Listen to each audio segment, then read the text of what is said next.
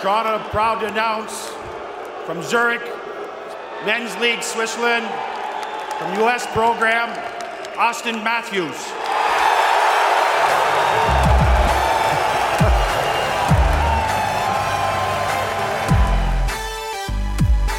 Horton as strong as a bull, as everybody knows. Matt Sundin wins the game with 500 in this terrific career. Boyle back in the goal shot, scores! Scores! Are you kidding me? Kapanen slaps it home. What a brilliant pass from Brian Boyle, and the Leafs win it in overtime. This guy's such an idiot here. Alright, welcome to week 392 of the isolation. It's getting dark. The world is going down.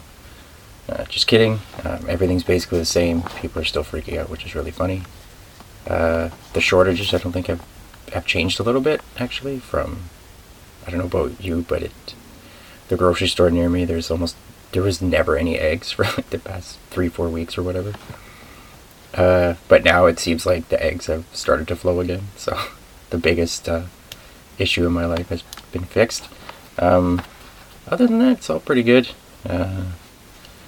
Things are really... I feel like they've settled into like a new norm, which is weird to say.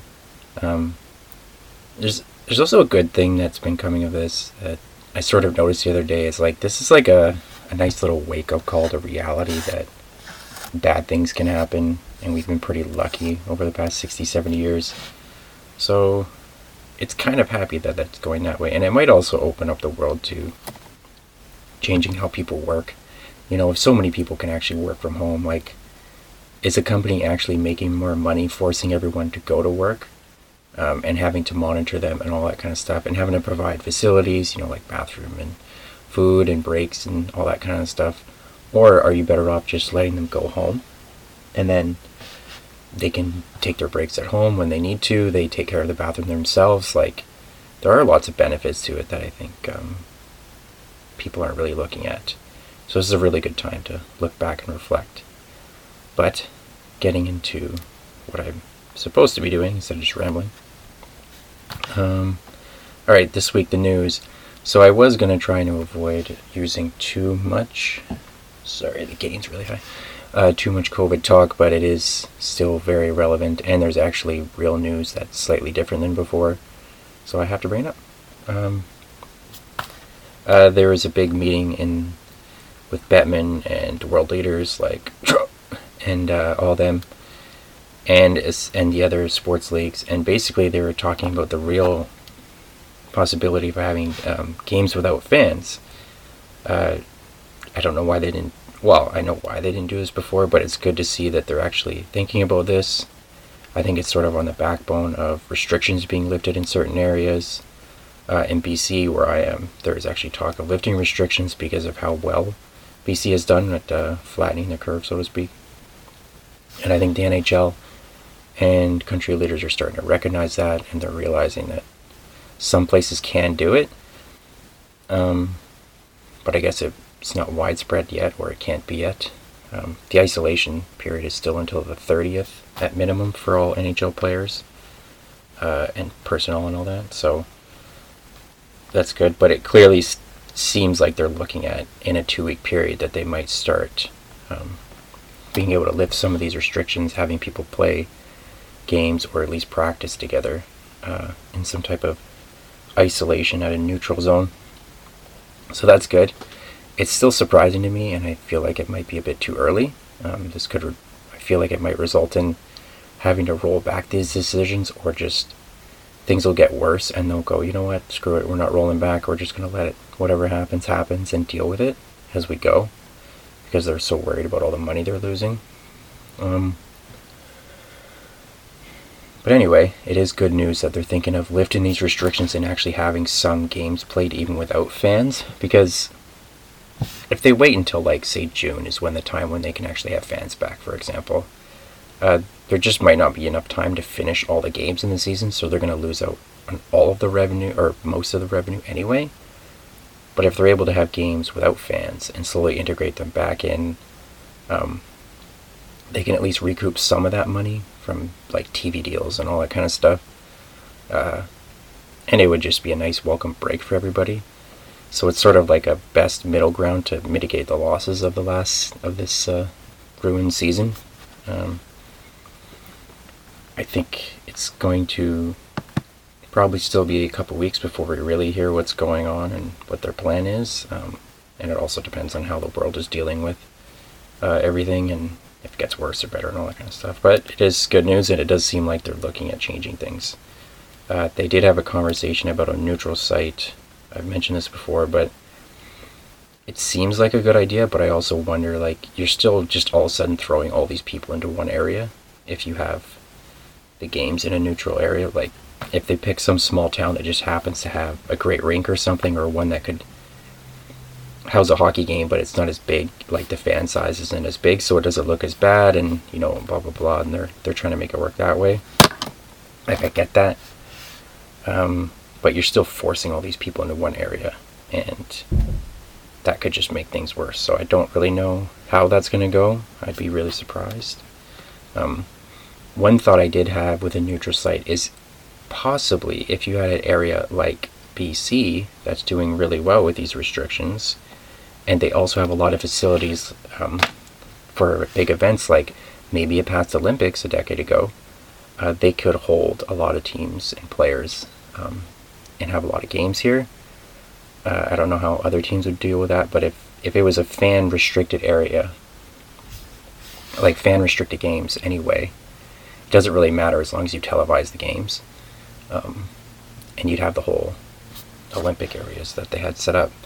Maybe something like that could work. I actually don't know what they're doing with those sites right now anyway. But they could figure out something like that, or Salt Lake City probably has similar setups. And just anywhere that's had like big events and stuff like that could work as well. I think honestly one of the best places I know in Canada would be like Saskatchewan or Alberta, where there isn't like a big presence of COVID, but they have the facilities to do it, and there's not a dense population, so there's plenty of smaller areas you could just take over. There's even the old like oil field campsite facilities where you could house a lot of people. I've used to work at some of those, and they'd be perfect for something like this. As long as they have, like, you know, less than a 40-minute drive to the rink or something to play the games, it'd be fine. And on that same topic, the NHLPA deferred their check decision by a month, so they were going to forego their last paycheck, but they've decided to defer it for a month, which just points to that there might be more of a... they might gain more money than they expected, or they might be able to get back into making money sooner than expected. It's like a really good hint. And that they're waiting another month to see how it goes. That's just a good sign. Keep your eyes out for stuff like that, because they might not straight out announce, hey, everything's good, you know, we're planning for May 15th or something. But if you see more stuff like this where there's like this delay until a certain period has passed, then that's a good sign that something might actually be happening soon. Because if they really thought that this was going till end of July, they might not do something like that. And so back into the actual NHL news. So Byfuglien is officially gone from Winnipeg. I think everyone sort of expected this. It was a really weird situation that he just kind of retired at the last minute and wasn't into going into the team when they expect him to come back, and then they're delaying canceling his contract, and then he's trying to say that, well, it was an injury, and it seemed like a really, really messy, weird way to end things. It kind of sucks because he was really good for that team. But it is a good thing that it's actually over now, because they can start figuring out what they're going to do with their cap space, which is obviously something... One second. Okay, sorry, I had to sneeze. Yeah, it's obviously something really important that they can deal with their cap space. Every team wants to deal with that. They want some type of certainty. They want to know what their future is, so they can plan ahead. And that brings me to my next point, because they haven't announced this officially yet, but there's a few reports coming out that the cap is going to be flat next year, which is bad news for a lot of teams, good news for some teams, and just welcome like stability for others. who just want to know what the future holds so they can plan out their contracts. And again, they haven't officially announced this, but you can see it through other things, like a bunch of teams have started to make some shorter contracts. Notably is the St. Louis Blues, because they signed a couple players, which aren't really big deals, but they signed enough money, and if there's going to be a flat cap, they put them into a point where there's just almost no way they can sign Pietrangelo. So unless there's some big thing up Doug Armstrong's sleeve and some big shakeup, I can't see them signing Pietrangelo. They'd have to really get rid of like a big player on their team, and like a player like O'Reilly, that's not going to happen. I don't see Tarasenko going. Maybe they could get rid of their backup Jake Allen, but he's been playing really good as their backup, so is that really viable? And if the cap is truly going to be flat, like a lot of teams that actually would want to make a big trade to be contenders probably won't have the cap space to do so. There's the teams like, I think Colorado will still have the space, Winnipeg will have the space, maybe. Not as many as you would want for a good trading partner if you're trying to fix things up. So it probably makes more sense that they just let Pietrangelo go, which sucks if you're a Blues fan, and seems kind of confusing when you look at all the contracts they've signed and everything, but it is what it is, so that's just the way things are going to be. But if you're a Winnipeg Jets fan, it's pretty good news, because here's a list of the best defensemen available still. Possible free agency day is Pietrangelo, Barrie, Schultz, Krug, and Vatanen. And I believe 4 out of 5 of those are all right wingers, so if you're a Winnipeg Jets fan, any one of those could probably take up Bufflin's spot. Even, I think Krug is the only left-sider there. Yeah. So even if Krug was the one that they got, he could still fill like that offensive role in the power play, and just be like a really dependable player for them, and just sort of give them like even that confidence of just having a more experienced veteran blue liner who's been to the finals and played for a really good team in Boston. He'd probably fit really well on Winnipeg. And if you're a Leafs fan, that's also good news, because that means there's those 5 defensemen still available.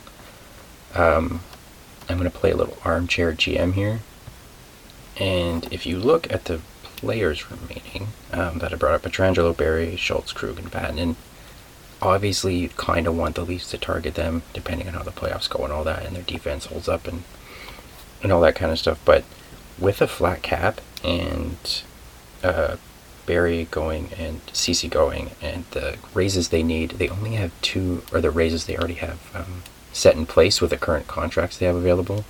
They literally only have, like, I think it's, if my math is right, it's only $2.25 million available for next year with a flat cap.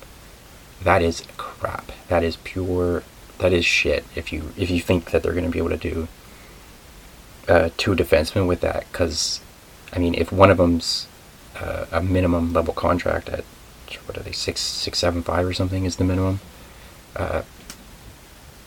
and then they only have like 1.25 or 1.3 or whatever to sign another player, like the best they can get is, if they're lucky, they would have a new rookie that could come in and blow them away. It's very likely with what I know about their current prospects. The other thing would be the other thing that they could do is they'd have to possibly sign a veteran that would be available, somebody who's like maybe on their last year, who might be able to come fill in. But again, if you're asking a veteran to come in, play for 1 year, and they're good enough to be in the top 4, there's no way you're going to be able to pay them a minimum contract. Unless you get really lucky and it's someone like, I don't know, some defensive version of Jason Spezza that actually is able to play better than you expected and is willing to sign to his hometown for a really cheap deal. When I looked at the list of players available, I could not find any.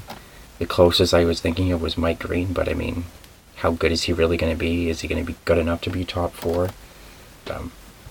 So at this point, it's looking more and more like the defense is going to be downgraded next year, which is, if you've watched the team most of the year, you're going to be like, oh shit. That's not good. That's not going to help anybody. That could be a sign that they don't even make the playoffs next year with their current cap structure. And with the messed up year that's going to be next year, and the mess up year this year, like these next year and a half, it's just going to be a mess.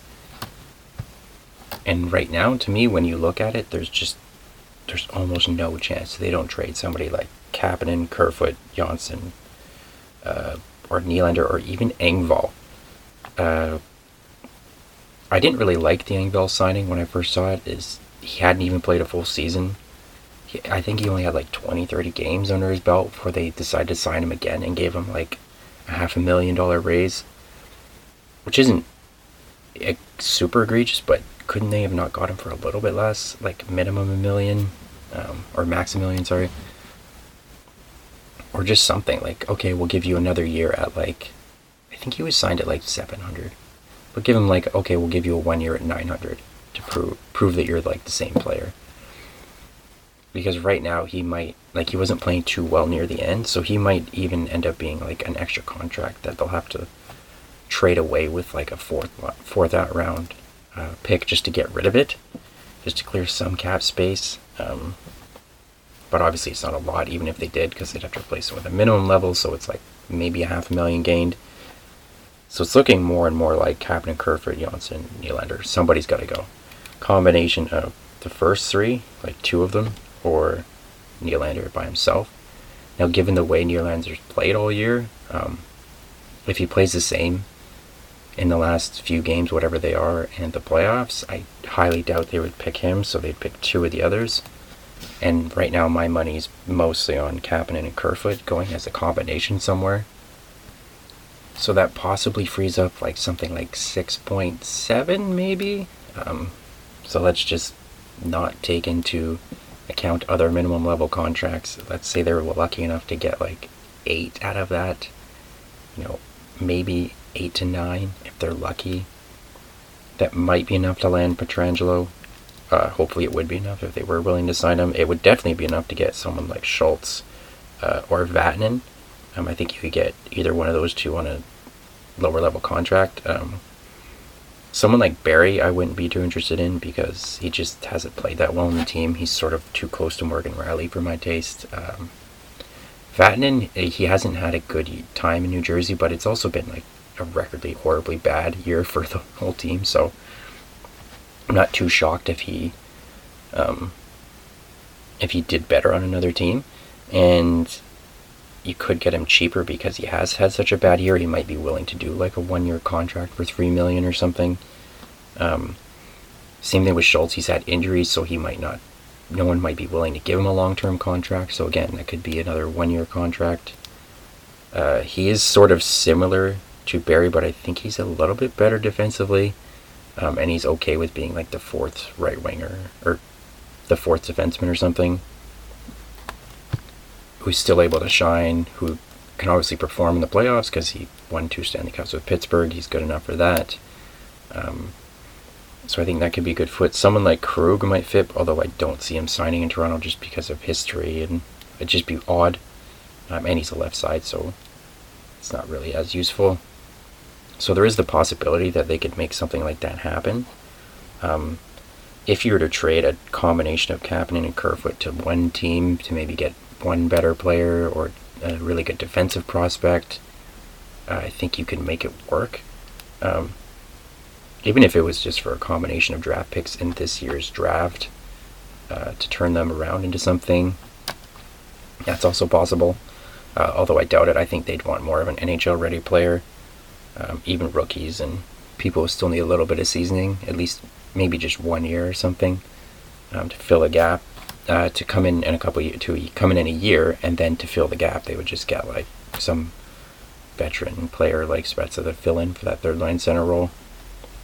Although they could have Spezza on the third line and then Gauthier in fourth, or swap them, whatever, just as a gap filler. I mean, it's not ideal. It's probably a bit of a downgrade, but it might be something that they're going to look at. And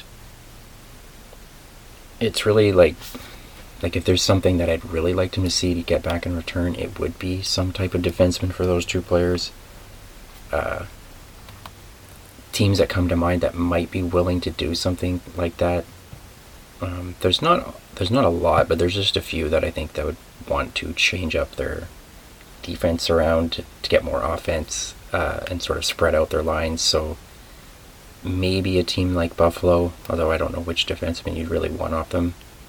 I think maybe, was it Ristolainen that wanted to go? And his cap hit is kind of reasonable for now.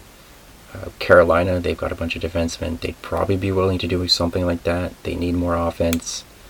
They definitely have the assets to do it, although it depends who they're going to give you. Columbus, their strength definitely is on the back end, so maybe they won't want to give something like that up, but could be somebody that they're willing to give up. That's probably it. I can't think of any off the top of my head right now that would really fit something like that. Maybe Arizona, if they have somebody they could give up, or Anaheim, or even Vegas, but those are far less likely in my opinion. So it looks like we are in for a very interesting off-season, regardless of what happens with this whole COVID thing. There's going to be some big changes on the Leafs. It feels like it's just going to be like a shotgun of changes for the next 2-3 years until this cap situation stabilizes or the cap goes up a lot. Maybe it probably will take 2 years now for that to even happen. So that's pretty crappy. But at least it's an interesting time to be a Leafs fan, to say the least. But that's it for me this week. Thanks so much for listening. Stay safe. Avoid the COVID. Bye.